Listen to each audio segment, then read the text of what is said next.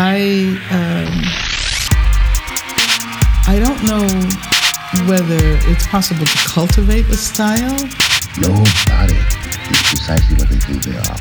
Love is where you find it, where you find it, where you find it. Love is where you find it. Maybe in the last moments of my life, I will be curious to know what it means to die.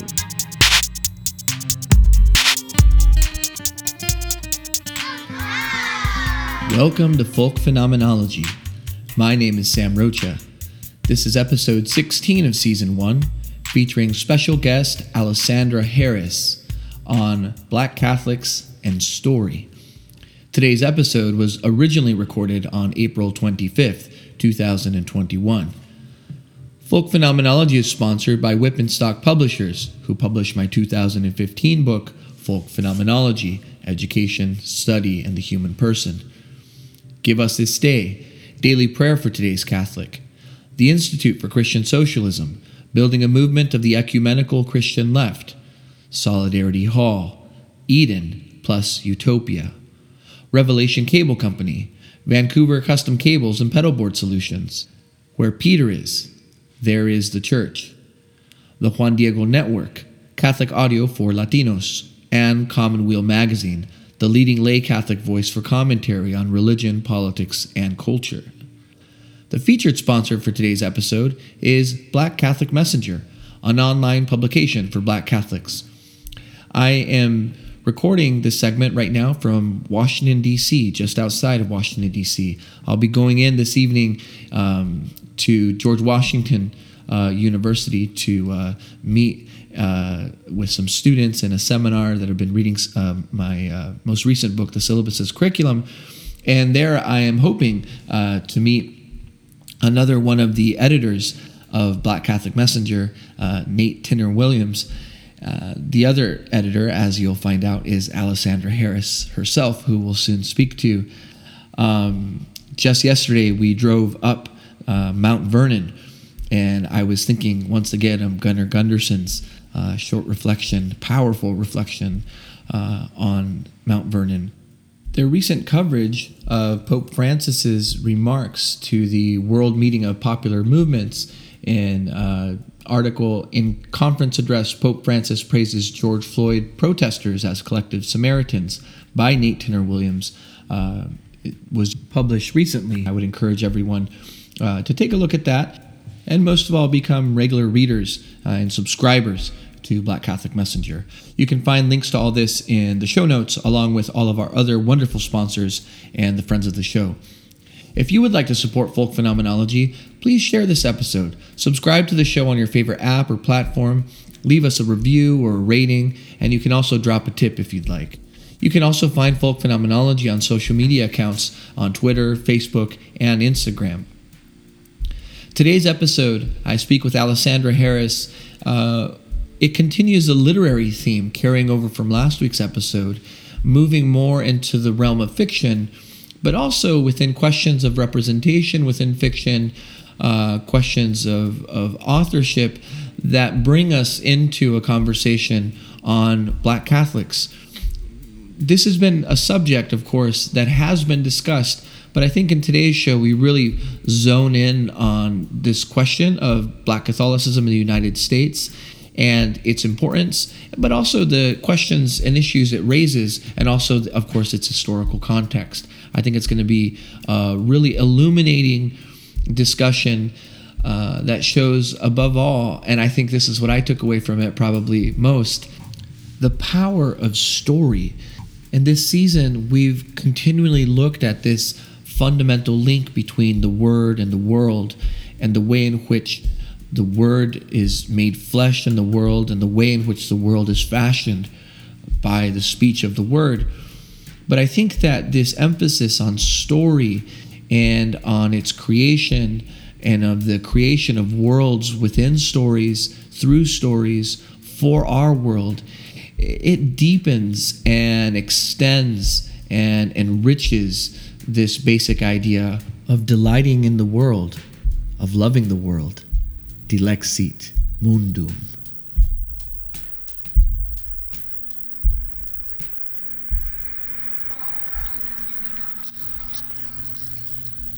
Today on Folk Phenomenology, I have Alessandra Harris. Alessandra, thank you so much for coming on to my show.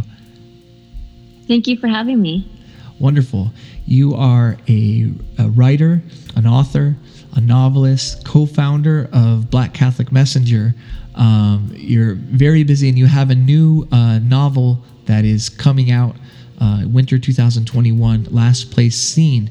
Could you start off maybe by introducing yourself to our audience in terms of your writing and your work, and perhaps maybe your upcoming novel, which is your third, sure. I believe, right? Sure, yeah. So this is my third novel. My first, I'm published through a small press, and my first was like a women's fiction suspense. My second was a psychological thriller, and this one is more like a mystery thriller. It centers around a 10-year-old girl who goes missing, and you'll see like her family and people who intersect with her life. And so I'm excited for this book to come out. It's my first where I'm kind of introducing the Catholic faith in the story a little bit more. And yeah, one of the characters goes to Our Lady of Peace, which is like a really popular church in Santa Clara in the Silicon Valley where I'm located. So yeah, I'm excited for this one. Wow. Well, in terms of this show, we've had conversations with, we've walked all the way up to the doorstep, I guess, of fiction. We've had everything from historical fiction to nonfiction, creative nonfiction, poetry, translation, so on and so forth. But we've never had an outright fiction writer or novelist in that sense. I wonder if you could say a little bit about how you understand your work as a writer and as a novelist, and fiction maybe in general, kind of some of the general things, and maybe also kind of some of your character, how you approach a character, and how you kind of personify these people in your writing. Well, I would say that the books that I've written because I felt like I had something to say. And that might sound like counterintuitive. And I know that there's people like African American people who feel like we shouldn't have to write issue books. We should just be able to write fluff if we want. Like we could write something just because it's a fun book. But for me personally, I like to write books that have that try to like explore characters and topics that aren't talked about a lot. And so with my third book that I'm working on, one of the characters is formerly incarcerated, and it looks at him trying to re-enter society and like get a job and be able to support or help support his family. He has a wife and a toddler. So I really wanted to like humanize people who, like millions of people who are in that situation of being formerly incarcerated. Sure. Yeah, I mean, this is an interesting kind of, and as you noted, even somewhat controversial literary question of to what degree should art that brings representation to communities that haven't been historically represented, to what extent do those communities have like some kind of like a duty to represent, right? I mean, maybe that's how I understand the controversy, at least. Is that how you think of it, or maybe you think of it a bit differently? I would say not so much a duty, although I could see some people saying that. But I would say that a lot of times publishers and agents and the marketplace wants African Americans and people of color to write books that they consider like issue books. Right. And the thing is that like we are just people like anyone else. Right. And it's like sometimes you just want to write a story that has nothing to do with anything that's a particularly like important issue to society. Absolutely. No, I'm recalling Paris Review, one of their old interviews with Ralph Ellison. They asked him about the state of the black novel, in his time. And I recall being very shocked, actually, that his response was that he found it too provincial. I suppose you can say that when you're Ralph Ellison, right? But does this kind of remark of his get into, in some sense, this sort of sensibility? I mean, I think Toni Morrison also said something along the lines of like, everything she writes is in some sense political in a sense because she's writing it, and that's because of who she was. Yeah, and I would say that with Toni Morrison, what she did was radical at the time because she centered her work around Black people. Yeah. And I remember an interview where a white woman had asked her, well, when are you going to start writing about like the white community?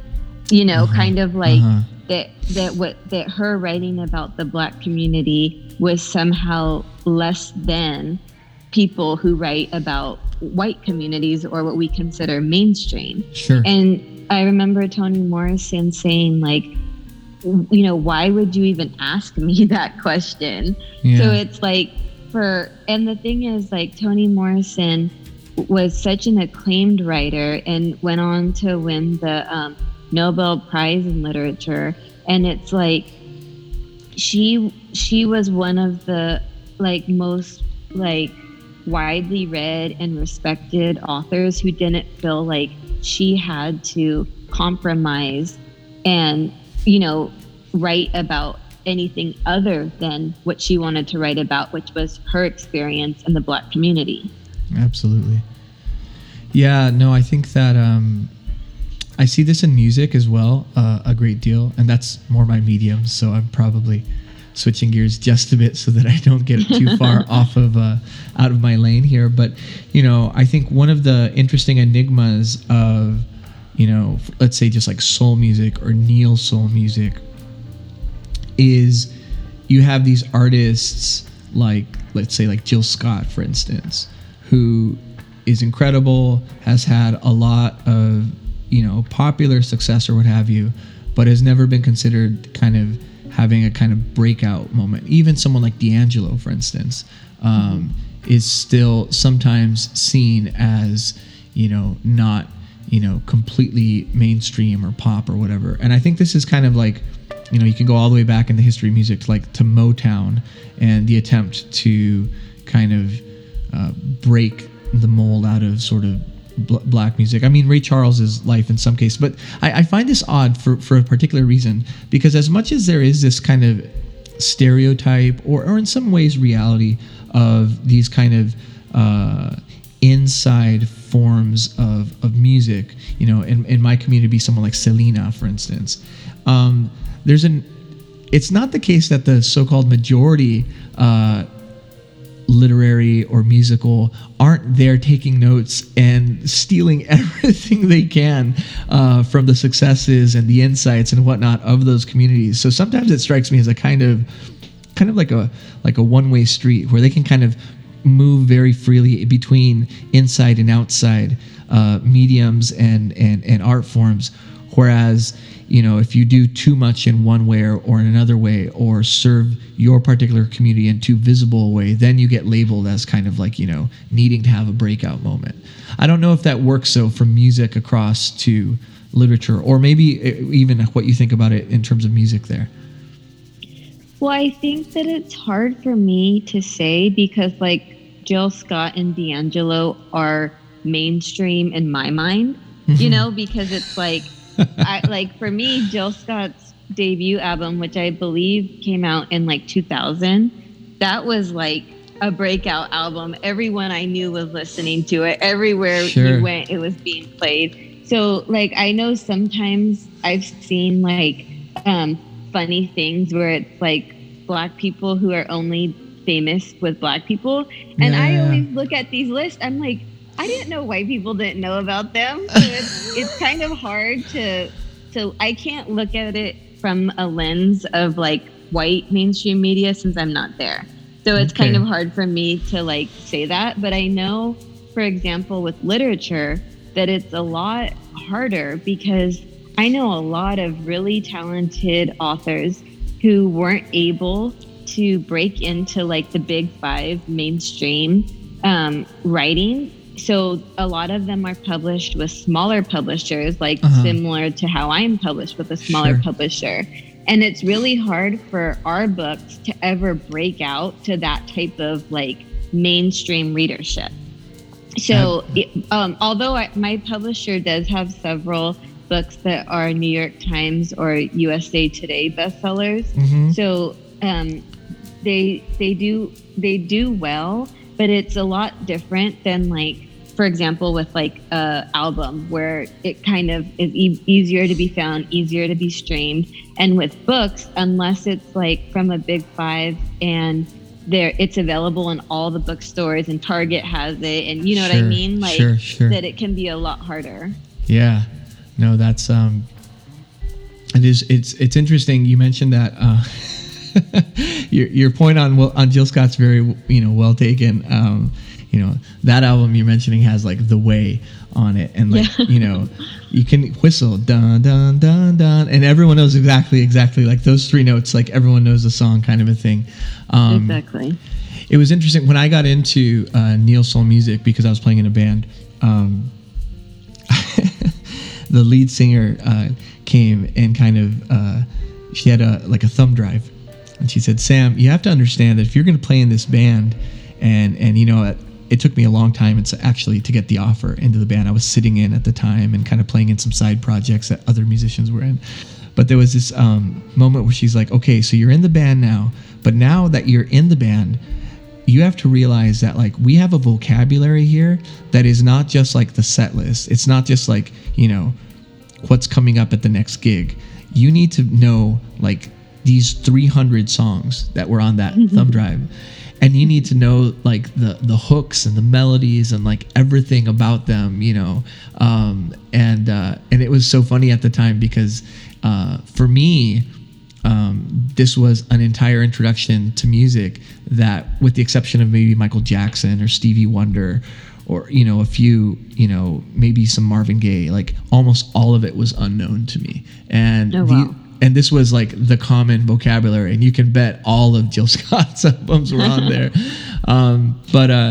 Yeah, that's a really great point you're making there. This in some ways segues us to some of your other literary work or journalistic work. I don't know how you would class it, but you're the co-founder of Black Catholic Messenger, and I was really excited whenever I saw that project taking off, and I've very gainfully read. I mean, to the extent that maybe in music or in literature, questions of representation, in and out groups, all these kinds of challenges exist. I feel like in some ways, I would love to hear how you see that linking up with Black Catholicism, representation of Black Catholics, and I would think, correct me here again if I'm wrong, but the consciousness raising that's been happening, that I would understand some of your most recent work to be doing. Would you mind kind of bringing those worlds together here a bit? Yeah, definitely. And I think it does go hand in hand because, like I was mentioning, that a lot of times Black authors aren't able to break into like the mainstream big five publishing. And likewise with Black Catholics, we are almost invisible from Catholic media. I know. And I've literally seen people on Twitter say they don't believe that Black Catholics exist. Yeah. And it's like, there are 3 million of us in the United States alone. Yeah. So it's like, for people to not believe that Black Catholics exist just speaks to how we are almost non-existent in Catholic media. And a lot of times in Catholic spaces, we're invisible. Yeah. We're not called to a seat at the table. But I would say that Nate, who is like the president and editor of Black Catholic Messenger, he really pulled us together because there was definitely a need for that representation. And I love how we featured so many different Black Catholic voices. So it's not just us giving our opinions or kind of covering news from our perspective, but Right. we're really reaching out and trying to get as many Black Catholics to be able to have their voices heard also. Absolutely. I mean, I think this is like, it's really interesting because I think I assume you already know this, but I mean, just in case, I'm Mexican, Mexican American, and the ascendancy of the Latino or Hispanic community in the U.S. church, in some sense, I think was always very frustrating to almost admit, at least for me, because like Spanish is the oldest colonial language in the Americas. There's nothing new about Catholicism within our cultural communities, nor in this country. Texas, New Mexico, California, like all the, we literally have towns that are called Los Angeles, Sacramento, Santa Fe. Like, I mean, literally, like you can see everything there. And yet, nonetheless, it took so long in some ways for us to make the argument to a kind of white stream, mainstream Catholic Church that, that we were here. And in some ways, I've thought about Black Catholicism and Black Catholics in the United States and how, to the degree that it was difficult or almost, I might say, insulting to like kind of have to advocate for something that was already there. It reminds me of some of King's writings on freedom. And it's like, it's not that I'm not free. Like, obviously I'm free. It's just that you don't treat me that way. But, African Catholicism is as old as the church itself. The Alexandrian church, the early church in Africa, the region of kind of Afro-Eurasia, so to speak, and the Middle East and all those, whether it's a diasporic, African identity that we talk about in the context of the U.S., or just kind of the presence of Blackness at all. I mean, there are definitely no Mexicans in the Bible because we weren't invented yet. But there's plenty of Black Africans, in this mix. And so I wonder if you have any similar feelings to the ones that my community had in our kind of struggle for representation in our church. Yeah, definitely. And wasn't it just this week in the daily readings that we are introduced to the Ethiopian eunuch who's converted by Philip? I think that was a reading this week. So yeah, even in the New Testament, we're there, And when I was reading the History of Black Catholics by Cyprian Davis, he does he does a really good job of filling in those gaps.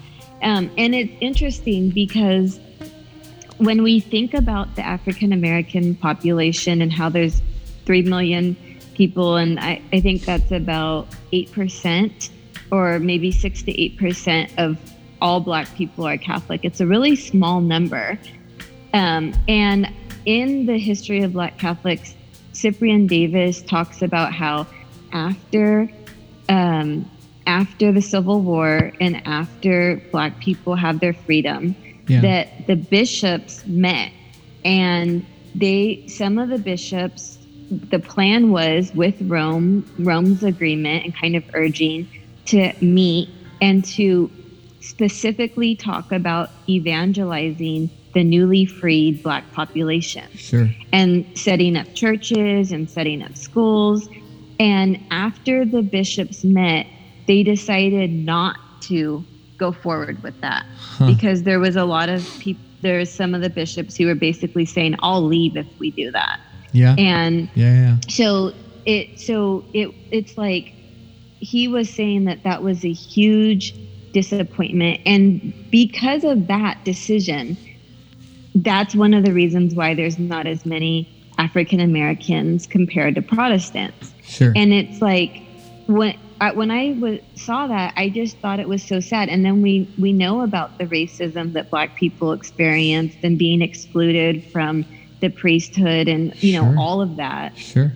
So I think it's really important to know the history, and because things don't just happen by accident. Things Right. aren't just a coincidence. Right. There's usually a reason for everything. Right. No, absolutely. I mean, you hear these explanations of, you know, well, at that time, this was simply, you know, they're very Gnostic. Just like we have to take it for granted that at that time, you know, people didn't understand that racism was evil, or they didn't, you know, like they were sort of kind of. But when you hear about these meetings documented by these great, you know, historians and others, you know, like Cyprian Davis and others, you find out that they're often, it's not nearly as unconscious as people think. There's actually often very conscious and clear decisions made to do that. And yet, nonetheless, by the way, as far as I know, the amount of Black Catholics in the United States today, I believe, outnumbers the African Methodist Episcopalian Church, which is often what people kind of think of when they think of kind of the Black Church. It's AME or kind of holiness or that kind of thing. So it's small, but it's powerful, no? Yeah, I would absolutely agree. And I think it's also interesting to note that the huge population gains happened mainly in like the 60s and the 70s. When it kind of coincided with the Black Power movement and civil rights movement, and you had a lot of Black Catholics evangelizing other Black Catholics and making it a priority. So it is fairly recent that there has been a population gain, but I think that the way that the church right now has been reacting to the new racial justice movement that was really started in 2020, we're not going to get a whole lot of Black Catholics on board with the way the church is responding. Yeah, I mean, I agree completely. It's kind of powerful too to think of that reality as more than just sort of like a strategic or evangelization based reality, but like, you know, I think the church flourishes demographically whenever the testament to the faith has moral credibility, right? And, you know, this last election cycle, even putting aside the court of, you know, the question of political parties and even putting aside the sort of the federal election, you know, there was a prominently shared priest with very slick media who himself had given a homily that gave an apologia, a defense of lynching. Oh, wow. I didn't hear about that. Wow. Oh, well, it sounds like I need to send you some links. I mean, I don't know where the bar gets set for moral credibility, but I'm pretty sure that's like way below, you know. And then in addition to that, you know, the assumptions made with respect to political parties, but then of course the Black Lives Matter movement, you know, and the attempts to do what people did to King and have done in every season to Du Bois and others was to, you know, paint them as Red Scare, kind of Marxist, this, that, and the other, opposed to the faith, the nuclear family, all those talking points. I assume that's what you're talking about, right? Yes, I am talking about that. And I've actually been really disappointed as a cradle Catholic because people that I have followed for years and looked up to as like spiritual teachers, I feel have really shown an ugly side of racism that I didn't know existed there. And I've had to stop following, not just like not talking about social media, but like no longer following the work of several Catholics who have just shown that they refuse to honestly engage with the issues of racism in the country. Sure. I mean, it does produce this, I think, disingenuous response of, oh, well, you're just canceling, right? people disagree with you, but I think this is actually a reasonable response related to this kind of issue of moral credibility, that one's conscience can't in good faith seek out the advice and the spiritual, can't have confidence in the spiritual teachings of someone who so clearly lacks the ability to discern something as evil as racism. I mean, right? I would agree. And the thing is that Catholics cannot talk about canceling and that they don't like cancel culture, because they will do that to anyone who doesn't toe the line when it comes to abortion. Sure. They have no problem, like even with Amanda Gorman, the poet laureate, when people found her old poem that supported abortion rights, then Catholics wanted to cancel her. She wasn't Catholic enough. They don't give Biden communion. So Catholics cannot talk about, cancel culture.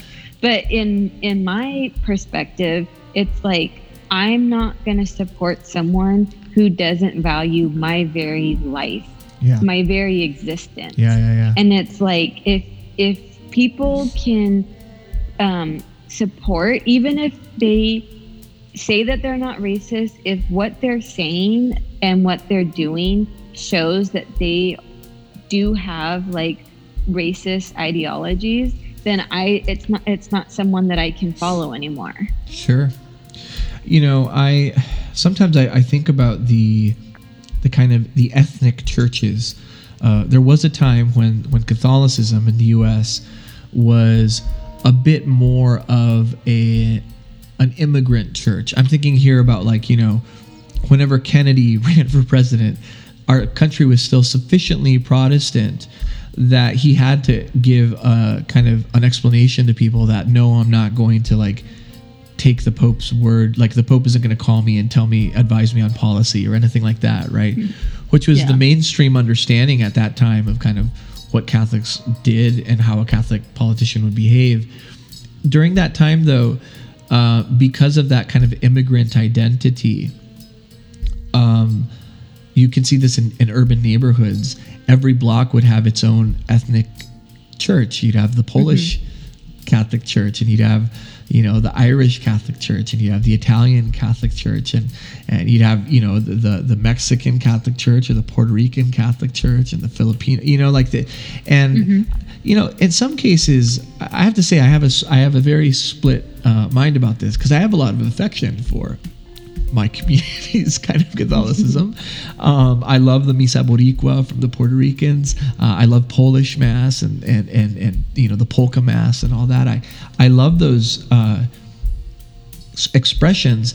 At the same time, I also wonder to what degree that for that matter, there are obviously Black Catholics can attend any Mass they want, but there are churches that identify as having a kind of particular charism built around kind of African American identity and culture, right? I think of St. Augustine's famously, and others. Yeah, there are historically Black churches. Yeah. Exactly. So, I think I feel kind of two ways about this, that on the one hand, I think this is a healthy way to show an enculturated Catholicism, which I think is important. Yet on the other hand, I do wonder about the kind of degrees to which this kind of balkanized sense of enculturation led to the real historical cases of fully segregated churches. So where I'm from in Texas, the churches were often segregated between Hispanics and whites.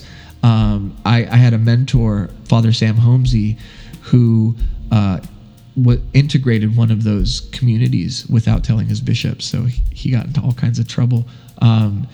But I know there's, in many cases, just like the historically Black colleges and universities, which they were historically Black because originally Black people were segregated and not allowed to attend white institutions, right?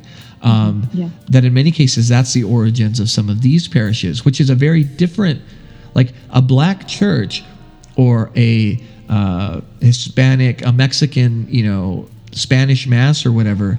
that exists in a kind of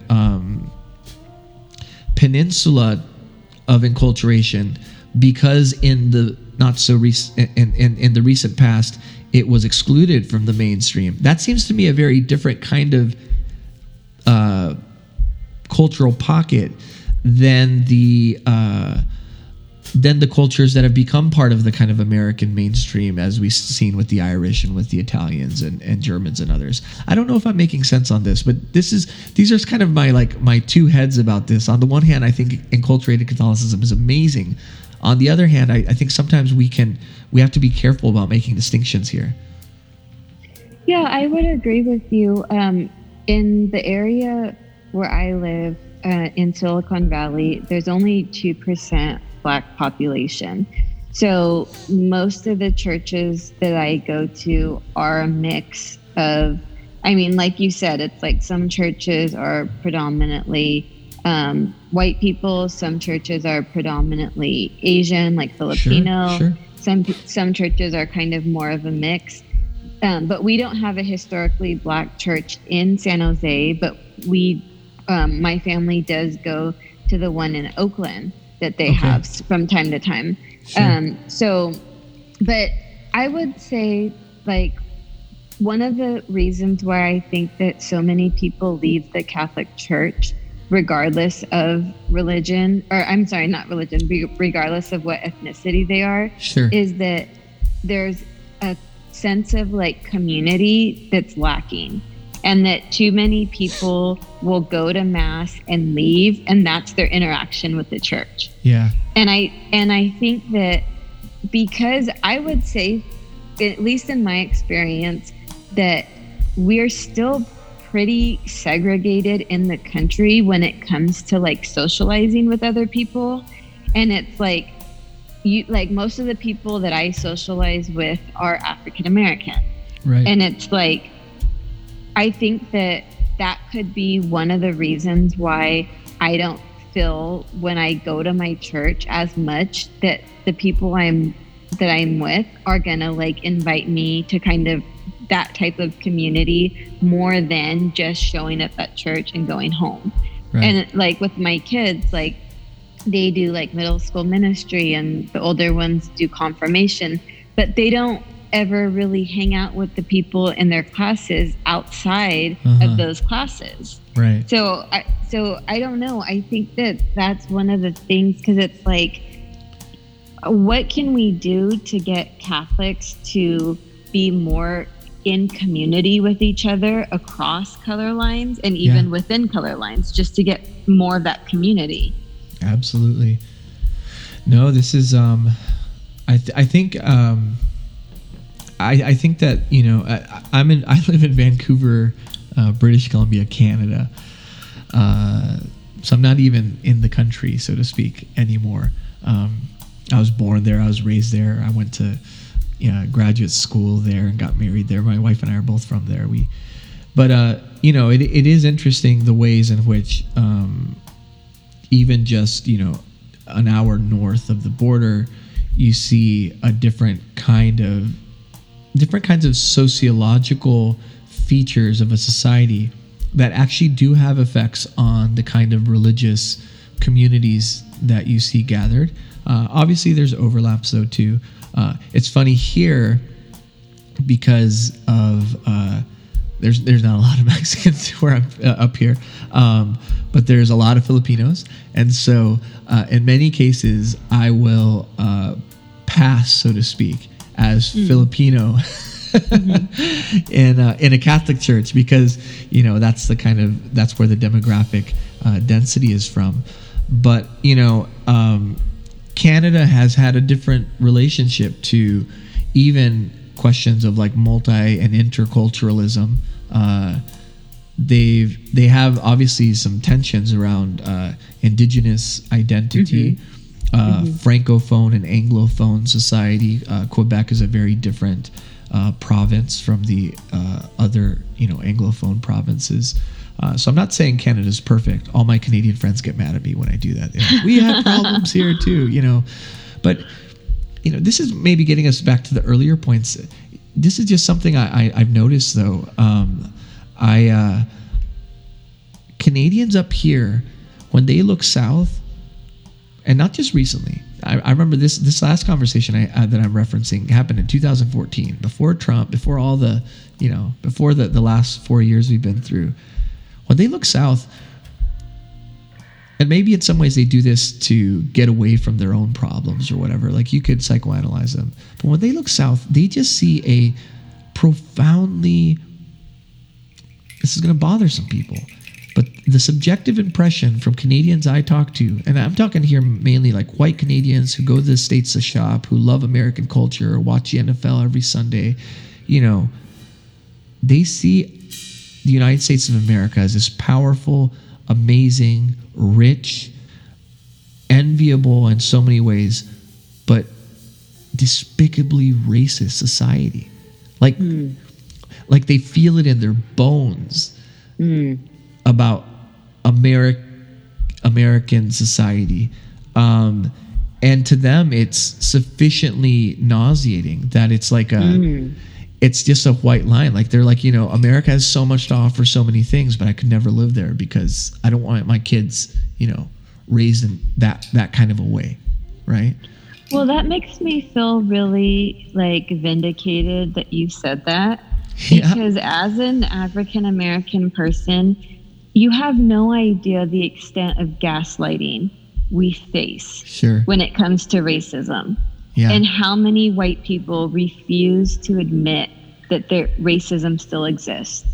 It's just beyond infuriating the type of like pushback you get when you're talking about race in America. So that makes me feel hopeful that the outside at least sees the plight that people inside are facing. Absolutely. I mean, I don't know what your experience has been in terms of like social consciousness and, what within, African American families you refer to as, whether you grew up in a conscious family or a woke family or what have you. But like my own experience was, I'll never forget, like my grandfather, for instance, was from Colorado, New Mexico, and he kind of hated Texas, which is where I grew up mostly. And my dad's a Texan, and my other side of the family is Texan. But he kind of always hated Texas in general, and in particular, he hated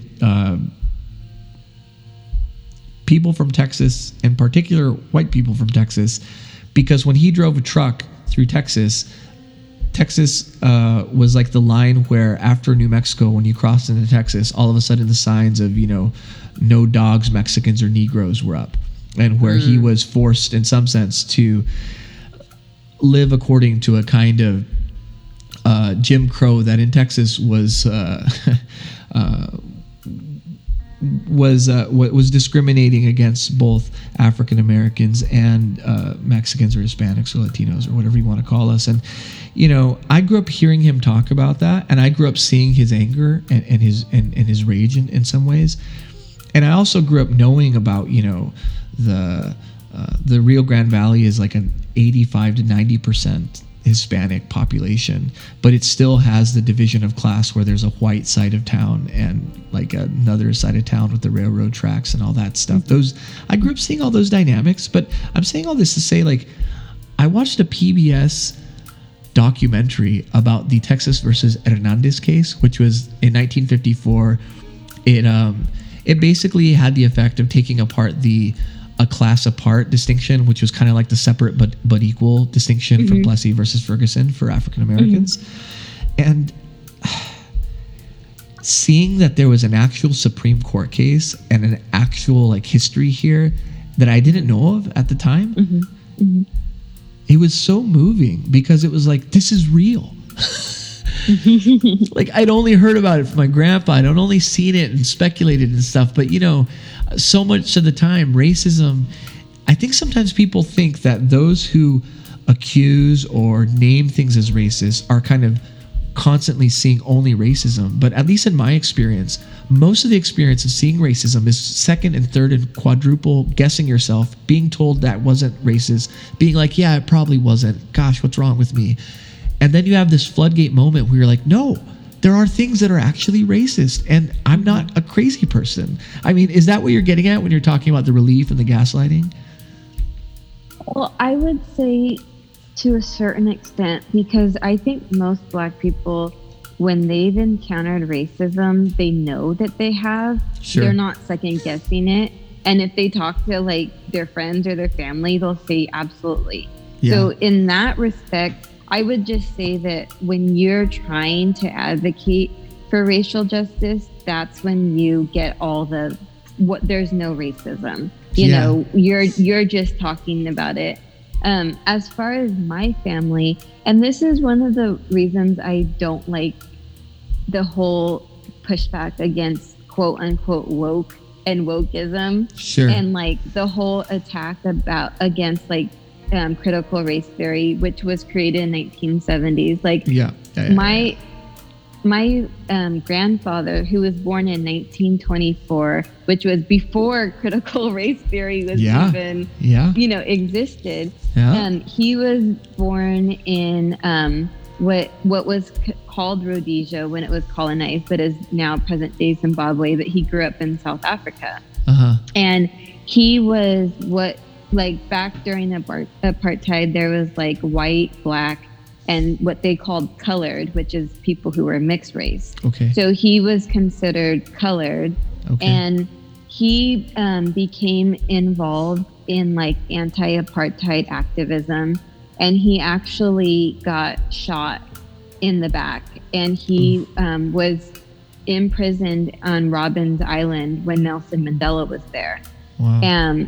So he ended up being exiled and left. Him and my mom and his family, he had 8 kids and wife. Wow. They were exiled to the UK, and then half of the family moved to the United States, and he was a professor, and the other half stayed in London. So my mom moved to the United States. And so I grew up very politically aware, not just about the conditions in the United States, but throughout the world. Yeah. And, we grew up talking about, because, it's easy for people to look at like apartheid in a different part of the world and admit that that's bad. Right. But then when you look at what's happening in the United States, there's always, people just think that it's normal. People make excuses for it. It's not as bad, all that. Yeah. So that's one of the things, though, with this whole, it's like what the racial justice and social justice movement has been going on since Black people were brought as slaves to this country.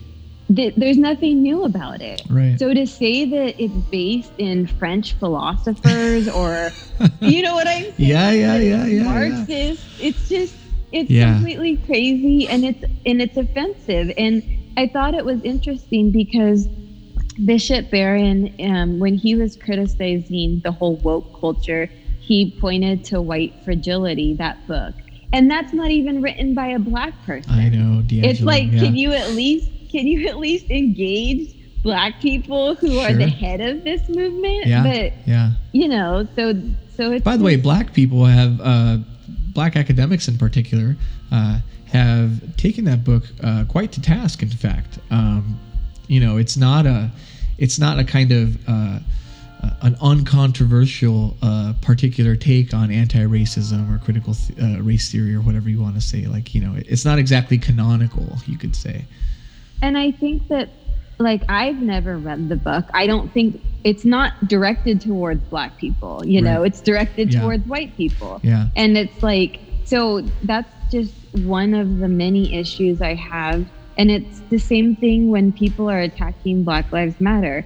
It's like, you know what? You can say whatever you want to say about Black Lives Matter.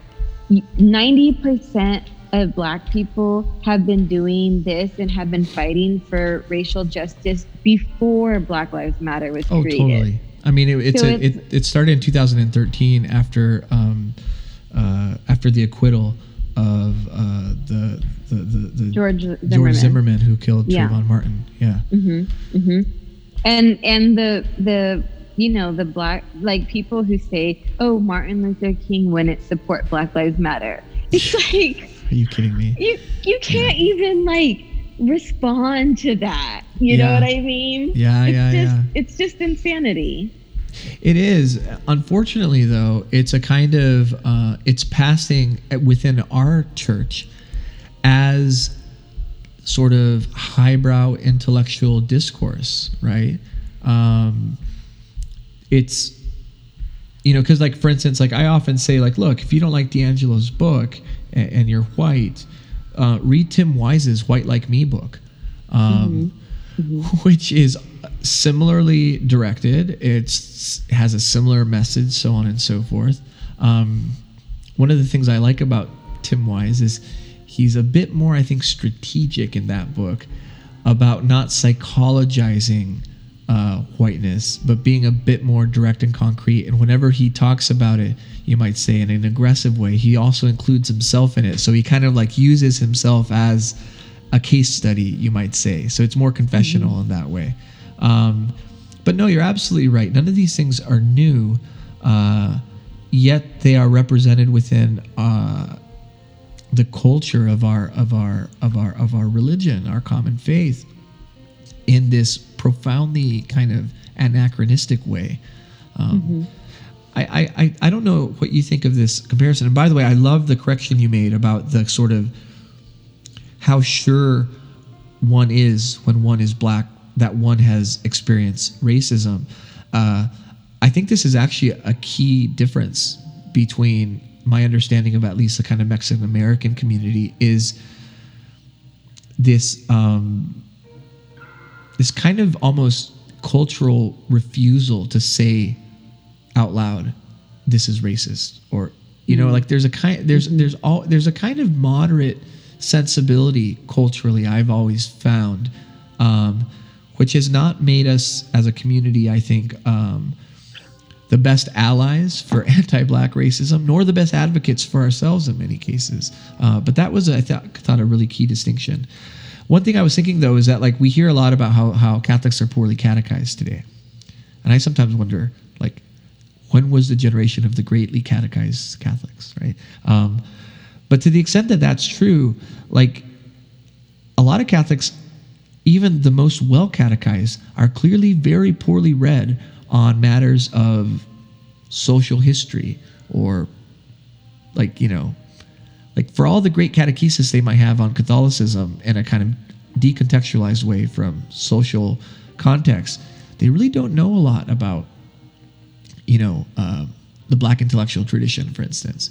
And I've had a lot of people ask me to kind of give them referrals, and I basically send everyone to Du Bois first. How would you, I mean, from your understanding, from your unique story, that really powerful genealogy you have, taking you to apartheid in South Africa, I mean, how do you gather together your kind of what are the books, what are the formative study experiences that go beyond your own direct first person experience? Well, I would say the way that you said, and most Catholics would agree, that most people aren't that well catechized. When you look at like 67% of Catholics don't even believe in the true presence in the Eucharist, and that kind of attests to that. I would say similarly that most Americans are not well learned in American history. Yeah. And that includes the history of racism in America. Yeah. And I always tell my kids, they get tired of when I say this, but I feel like I didn't really learn American history until I took African American history courses when I went to college.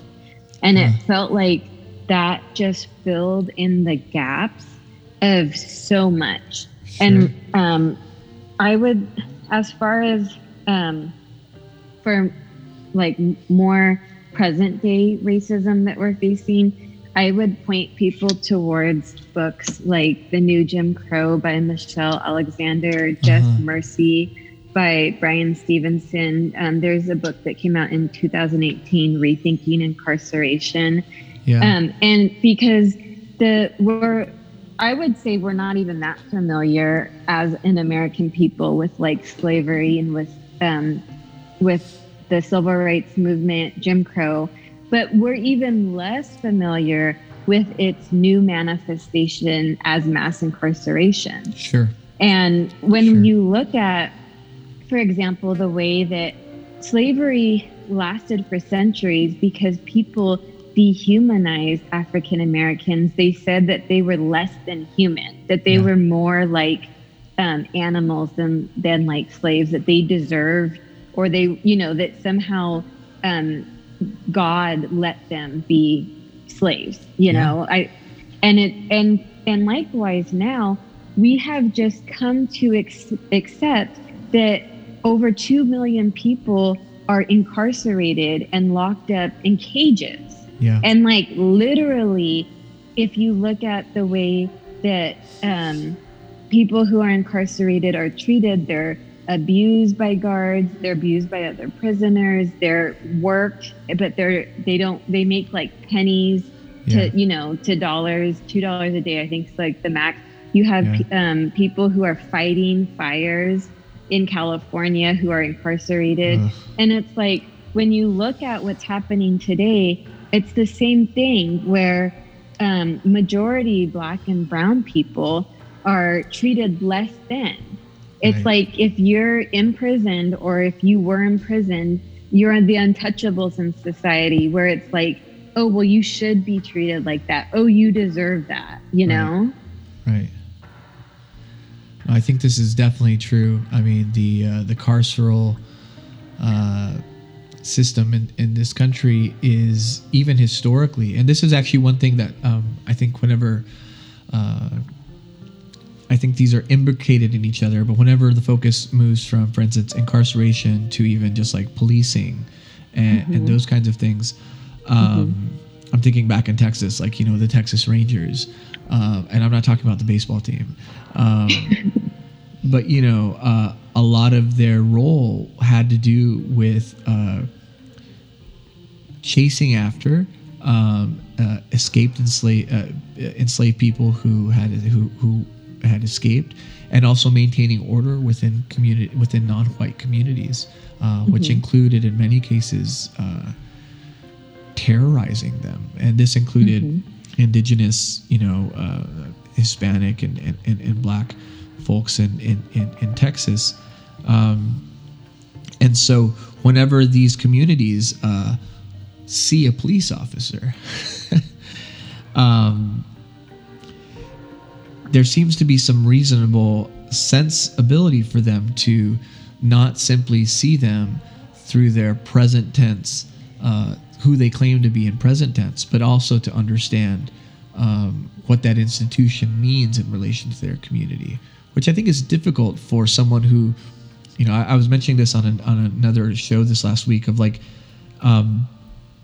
there are people who are protected by laws that literally exist to protect against discrimination against them. First and foremost, and above all, African Americans. But our communities are protected under law, whereas whenever you're white, or whenever your community moves into this kind of white center, you don't need to have laws protecting you because you're safe. And in the same way, I think the understanding of like prison abolition or police abolition, or these ideas, they don't mean like get rid of as a zero-sum game. They mean get rid of the legacy and the historical relationships between overt oppression and the ways in which the carceral state is still operating by the same shadow logic of slavery. I mean, that's my understanding, at least. Well, one thing I was thinking about, because in San Francisco and in Los Angeles, they at the city councils actually voted to divert some of the money away from the police budgets to other like community organizations or other like non-police responses. And I know in San Francisco, they trained a non-police response to respond to like mental health calls and things like that. Sure. But I was thinking to myself, we have spent since the war on drugs in the 80s, billions of dollars making prisons, right? Yeah. And it was like a prison industrial complex where it was like, let's race to build more and more prisons. And these are public and private prisons. Yeah, exactly. Yeah, that's what I was going to say. Some of these are for-profit prisons where they literally have a quota that they have to be 100% full or else they'll lose money. Yeah. So there's incentive to have the prisons stocked. But so I was thinking though, let's say that a mental health ban comes. I can't get over your use of the word stocked, by the way. I mean, that's exactly right, but it's chilling. Yeah. You know? Yeah. But it's like, of course it's not cattle, but that's the logic, right? That's shadow logic at its core. I just had to highlight that because you nailed it there, but it sent a cold shiver down my spine. Continue though. So when, let's say that a mental health crisis is happening and then someone needs to get help. Think about how easy it is for the police to pick someone up and throw them in prison or throw them in jail because we have that there. But in our communities, how many places do we have for people who need mental help? Yeah. How many, like, we don't have the infrastructure for other issues other than incarcerating people. Yeah. We have spent so much money on policing and imprisoning people to the expense of funding what the community needs. Sure. Like, mental health, education, domestic violence prevention, substance abuse treatment. We need funds to be flowing to those type of community investments so we can really help people, not just lock them up behind bars. No, absolutely. I mean, even just, I've often told people, like, if you don't like the word abolition and you don't like abolish the police, just use demilitarization and demilitarize the police.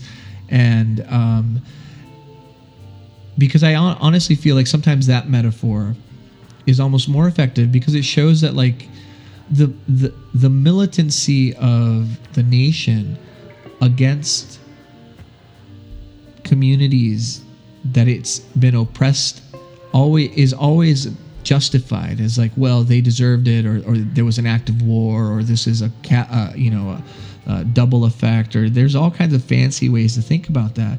And I honestly think that in many cases, people think the same thing about the despicable treatment of communities of color by police and as kind of like it's kind of a military sensibility, right? Not to mention the fact that they literally walk around with militarized grade weapons and all kinds of that kind of stuff. But this is really important. I wonder if I can ask you a somewhat difficult question, maybe, but it's one that gets us to kind of the beginning where you started, because we began talking about your work as a novelist and as a writer, and in particular your upcoming novel of Last Place Seen, which in some sense gets into some of these topics. I wonder though, like, you're so from your work at Black Catholic Messenger as a Catholic, but also just as a Black woman, you're so clearly invested and motivated and socially conscious and aware. The question is, I guess, do you, getting all the way back to that beginning part, do you see yourself as a writer, and as a writer of fiction, as a novelist?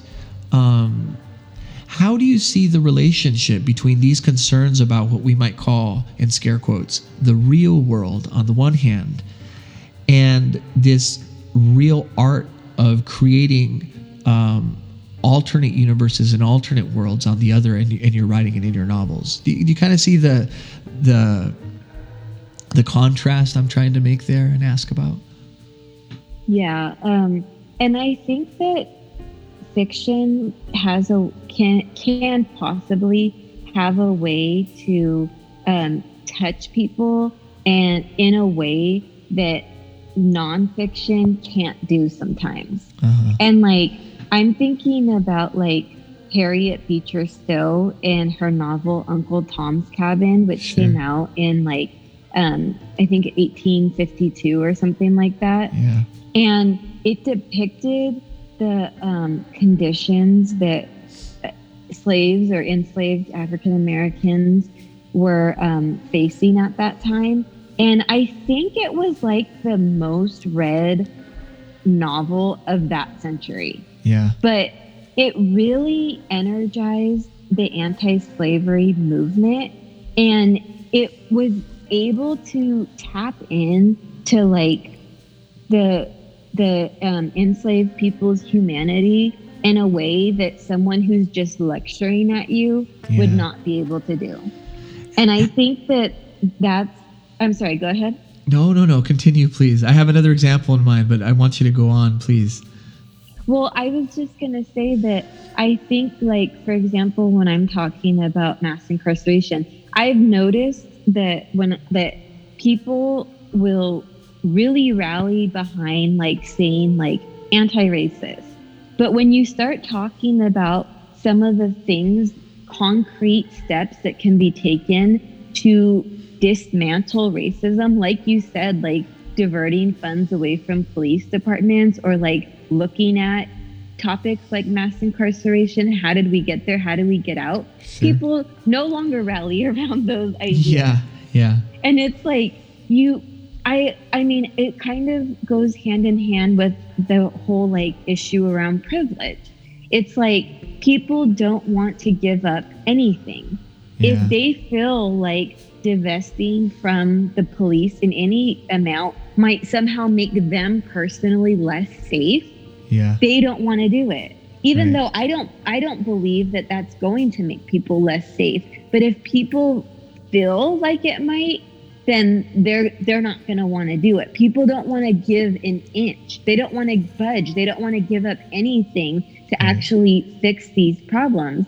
So I feel like me talking is not going to reach a lot of people, me talking about these problems, but writing a story that humanizes someone who's going through that might touch them and open their eyes in a different way. Absolutely. I mean, you talked about Amanda Gorman. We've talked about Toni Morrison. You could also think about Maya Angelou and, you know, Ralph Ellison for that matter.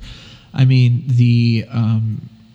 this is something I probably actually, I'll admit, I think I perhaps misconstrued as someone who doesn't know any better, that the Black intellectual tradition is somehow this like nonfiction, prosaic, historical deposit of letters, whenever in fact it's filled with song and poetry and story.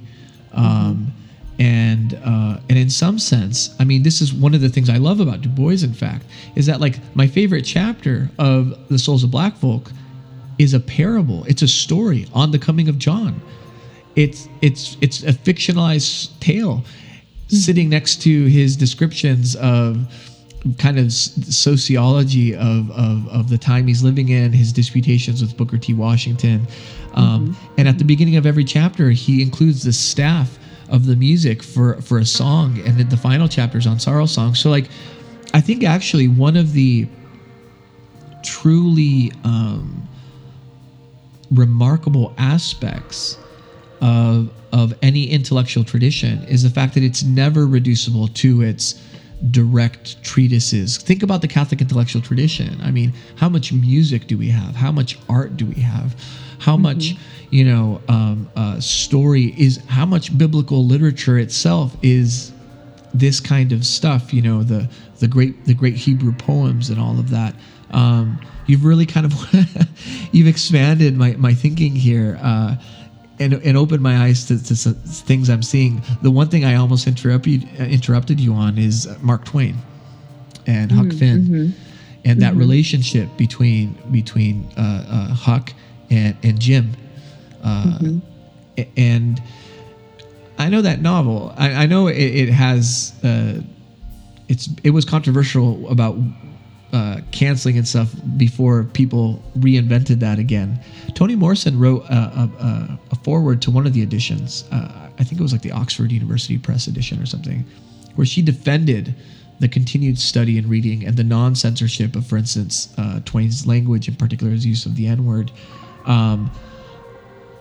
because for her that story was ultimately an abolitionist and emancipatory story about this spiritual awakening. There's that scene in the book where the ship runs into to Jim and Huck, and it divides them, and they're thrown apart from each other just as they're starting to get kind of close and just as they're making their journey. And I always thought of that metaphor of the ship, because there's been so many moments in our history as well that I also think people don't know, where class coalitions, for instance, of you know, the kind of the poor class coalitions of poor white sharecroppers and freedmen, or of, you know, day laborers, and you know, I mean, all these kinds of. In fact, within my grandparents, on my dad's side, they used to pick cotton on fields where on the diagonal of the field on the other side were African Americans who were picking, and when they were done, the leftover they could take home with them, and often poor whites would come in and pick. And those kinds of coalitions that emerged from oftentimes class-based and labor-based, working-based politics. I think about that ship that divided Huck and Jim sometimes as this force of a kind of racism that even gets maybe even a bit deeper into the prevention of unionization and of real coalitions. In our own church, I've seen my community, I've seen the Hispanic church stand in the way of opposing anti-black racism, for instance, and I've tried to call it out when I can, and I only know that though because I've seen it in myself and I've been there and done that. And so I wonder, you know, yeah, this last comment you did just really blew me up, because I think you're exactly right. It's not just that you're able to do more as a writer and as a novelist writing stories, but that in some ways this is what these traditions always have been, and you're kind of continuing in that line. Does that make sense to you? Yeah, and when you mentioned that about stories in our Catholic tradition, I think of how big of a role the communion of saints play. And when you think of a saint, you don't just say, oh, what is that the patron saint of? You want to know that saint's story. Yeah. You know, you want to kind of delve into their life and, you know, what exactly happened. And a lot of saints have, not a lot, but some saints that have left autobiographies. I'm thinking like Saint Therese Lisieux, or, sure. you know, Story of a Soul. Yeah, and how those stories and autobiographies really connect us to those saints, and that helps our faith grow on a personal level. But I did want to say one thing about when you were talking about us kind of being divided, the races being divided. Yeah. One of the things that Michelle Alexander writes in The New Jim Crow is about how before Martin Luther King Jr. was assassinated, he was organizing the Poor People's Campaign. Exactly. And he was trying to unite both white people and black people who were in poverty around the inequality, and that he was trying to have the next front of the civil rights movement focus on economic equality. Yes. That and anti-war, both. Yes, and anti-war. Yeah, absolutely. And one of the things that she illustrates in the book that is lesser known is that a lot of the conservatives and the Republicans who gained power after Martin Luther King, they divided those people who were initially starting to be like working together around class issues, and then brought in race when they were talking about like the concept of law and order. and blaming the rise in crime and riots, because there were riots after Martin Luther King Jr. was assassinated. But they were there was also another Civil Rights Act. Yeah, exactly. And they were trying to use these they were trying to play on people's fears and say, oh, Black people, look, now there's crime since Black people moved into your neighborhood. You know, and like, oh, the lawless Black people who are going, because Martin Luther King had said that it's right to not obey laws if they're unjust. Yes. So they would say that, oh, he took that out of Augustine, actually, another great African. The letter to Birmingham jail. And the thing is that, so this is where a lot of the roots of mass incarceration started to be sown, because it started to divide people and to say Black people are inherently dangerous. Yeah. And when you combine the war on drugs, that was really a war on Black and brown communities, and you have, I think it was like almost 80% of the people who were incarcerated, and the population went from 300,000 people incarcerated in the 70s to over 2 million in a span of 30 years. Wow. And that was largely because of the war on drugs, and up to like 80% were drug-related crimes, non-violent. Yeah. So you do see even now, and I've seen this with Catholics, which is really discouraging and sad, where they say that Black people, it's the same stereotype that Black people deserve to be killed by the police, that Black people deserve to be racially profiled because they're more dangerous. Right. And that is a lie, straight from the pit of hell. Yeah. You know, and it's like, these are the type of issues that we are advocating for as Black Catholics, to see Black people as fully human people who are not inherently dangerous. They are made in the image and likeness of God. Mm-hmm. You know, they are beloved children of God. That's how you should see Black people, not view them and be afraid of them. Yeah. Wow. Thank you for adding that context there to that point. You know, the point can be overextended by certain, I find at least, usually often white, sometimes not, Marxists who want to take a class reductionist approach to politics and say race is only, you know, muddying the water, so to speak there. But no, these real contexts are important, I think, to keep in mind.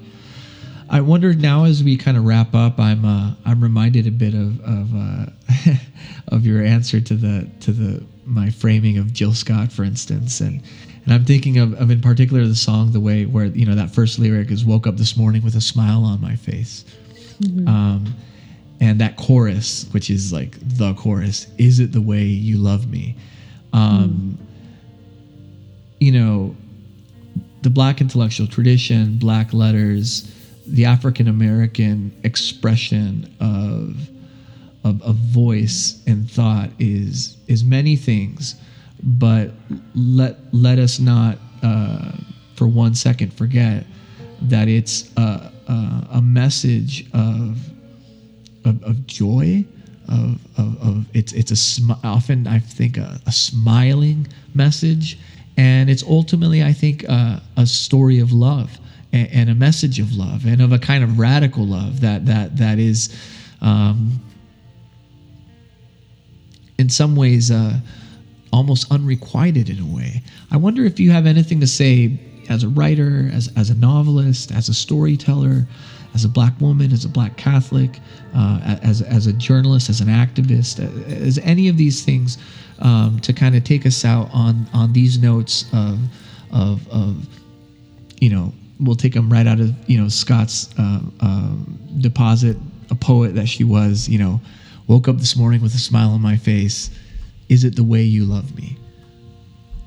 Well, I would agree with you because I'm not motivated by hating racism or hating incarceration, hating police. I wouldn't say that I hate anything, but I would say that I love Black people. I love the Black community. I love my Black family members so much, and I want them to thrive so much that I will do what I need to do to dismantle the systems that treat us as less than.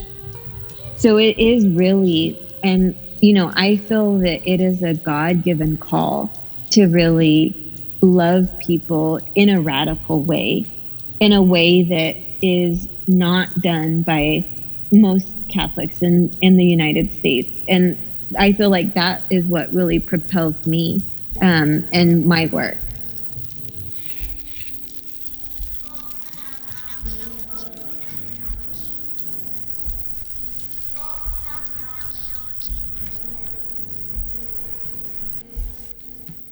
Thank you for listening to this episode of Folk Phenomenology Season 1, and special thanks to Alessandra Harris. I would like to again thank my sponsors, Whip and Stock Publishers, Give Us This Day, the Institute for Christian Socialism, Solidarity Hall, Revelation Cable Company, Where Peter Is, the Juan Diego Network, and Commonweal Magazine, and special thanks once again to our featured sponsor, Black Catholic Messenger. The friends of the show are the Commonweal Podcast, the Gloria Purvis Show, Disinherited Podcast, Davud Gosli, Up Too Late with Teresa Zoe Williams, Conversation on Tap, Saintly Witnesses, Kinder Conservative, The Show, Gregory B. Sadler, and Kush Classics. As Season 1 starts to wind down, I should say that Season 2 will have a new roster of friends. Hopefully we'll keep many of our friends, but I'd love to add more. And I'll also be reaching out to our present sponsors and also looking for some new ones. So if you're interested in becoming a sponsor of the show or a friend of the show, feel free to be in touch with me. Make sure to take a look at the show notes for links to all of the wonderful friends, all of the wonderful sponsors, and in particular our featured sponsor, Black Catholic Messenger. You can also find a tip jar where I'll continue my fundraising efforts for Season 2. I hope I'm not looking ahead too far yet, as there is still so much to share within Season 1. I would beg you to continue your sharing, and if you haven't started your sharing, to start it now. Please share this episode, subscribe to the show on your favorite app or platform, make some noise on social media, go back and maybe listen to a gap in the 17 episodes really that have come out so far. As the show develops towards its ending, I believe that there is some sense of wholeness to this season, and I really look forward to sharing it with you in that way. I love people bringing up old episodes and talking about their favorite moments and all those things. They not only help the show expand its reach, but they also help me continue sharing the good news of the show. Next week, I'll be sharing a very special episode of an interview that I did before Folk Phenomenology even began its production.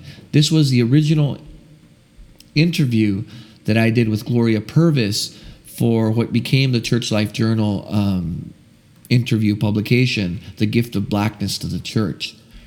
This is the unedited raw audio from that first conversation, which was so instrumental in creating Folk Phenomenology as a podcast.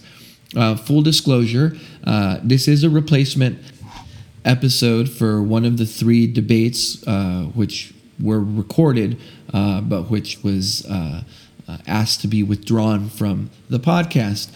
But I think that the bonus material of getting to share the interview with Gloria, this doubled Gloria Purvis presence on Season 1 is a wonderful thing to share, and we're not losing anything in that exchange.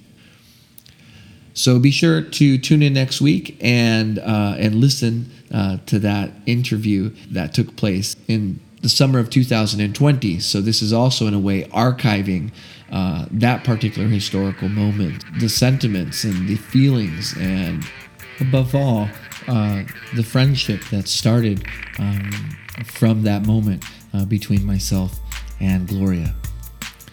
Folk Phenomenology is written, hosted, recorded, and produced by Sam Rocha. That is me. If you'd like to find out more about me and my work, you can go to www.samrocha.com and read more about me and see some links to some of the things that I've created. I also want to let you know that if you are in the Dallas-Fort Worth area on October 27th, so next week, I will be giving a talk at the University of Dallas at 7 p.m. on the intersection between critical race theory and Catholic social teaching. So all are invited to attend that event. Well, I better get ready to go and hopefully meet Nate Tinner Williams and the wonderful students at George Washington University this evening. But until next week, go out and love the world. Dilexit Mundum. What is interesting to me, really interesting, and I can't define it, is because it's interesting. I can't say exactly what it is, but it's the most interesting, I would say, word, concept, idea. My job is to somehow make them curious enough or persuade them by hook or crook to get more aware of themselves and where they came from and what they are into and what is already there, and just to bring it out. This is what compels me to compel them, and I will do it by whatever means necessary. Love is where you find it. It's where you find it. It's where you find it. Love is where you find it. And you don't know where it'll carry you. And it is a terrifying thing. Love, it is the only human possibility, but it's terrifying. And through the eyes of our ears, we see the beauty of hope. We see the beauty of pain. We see the beauty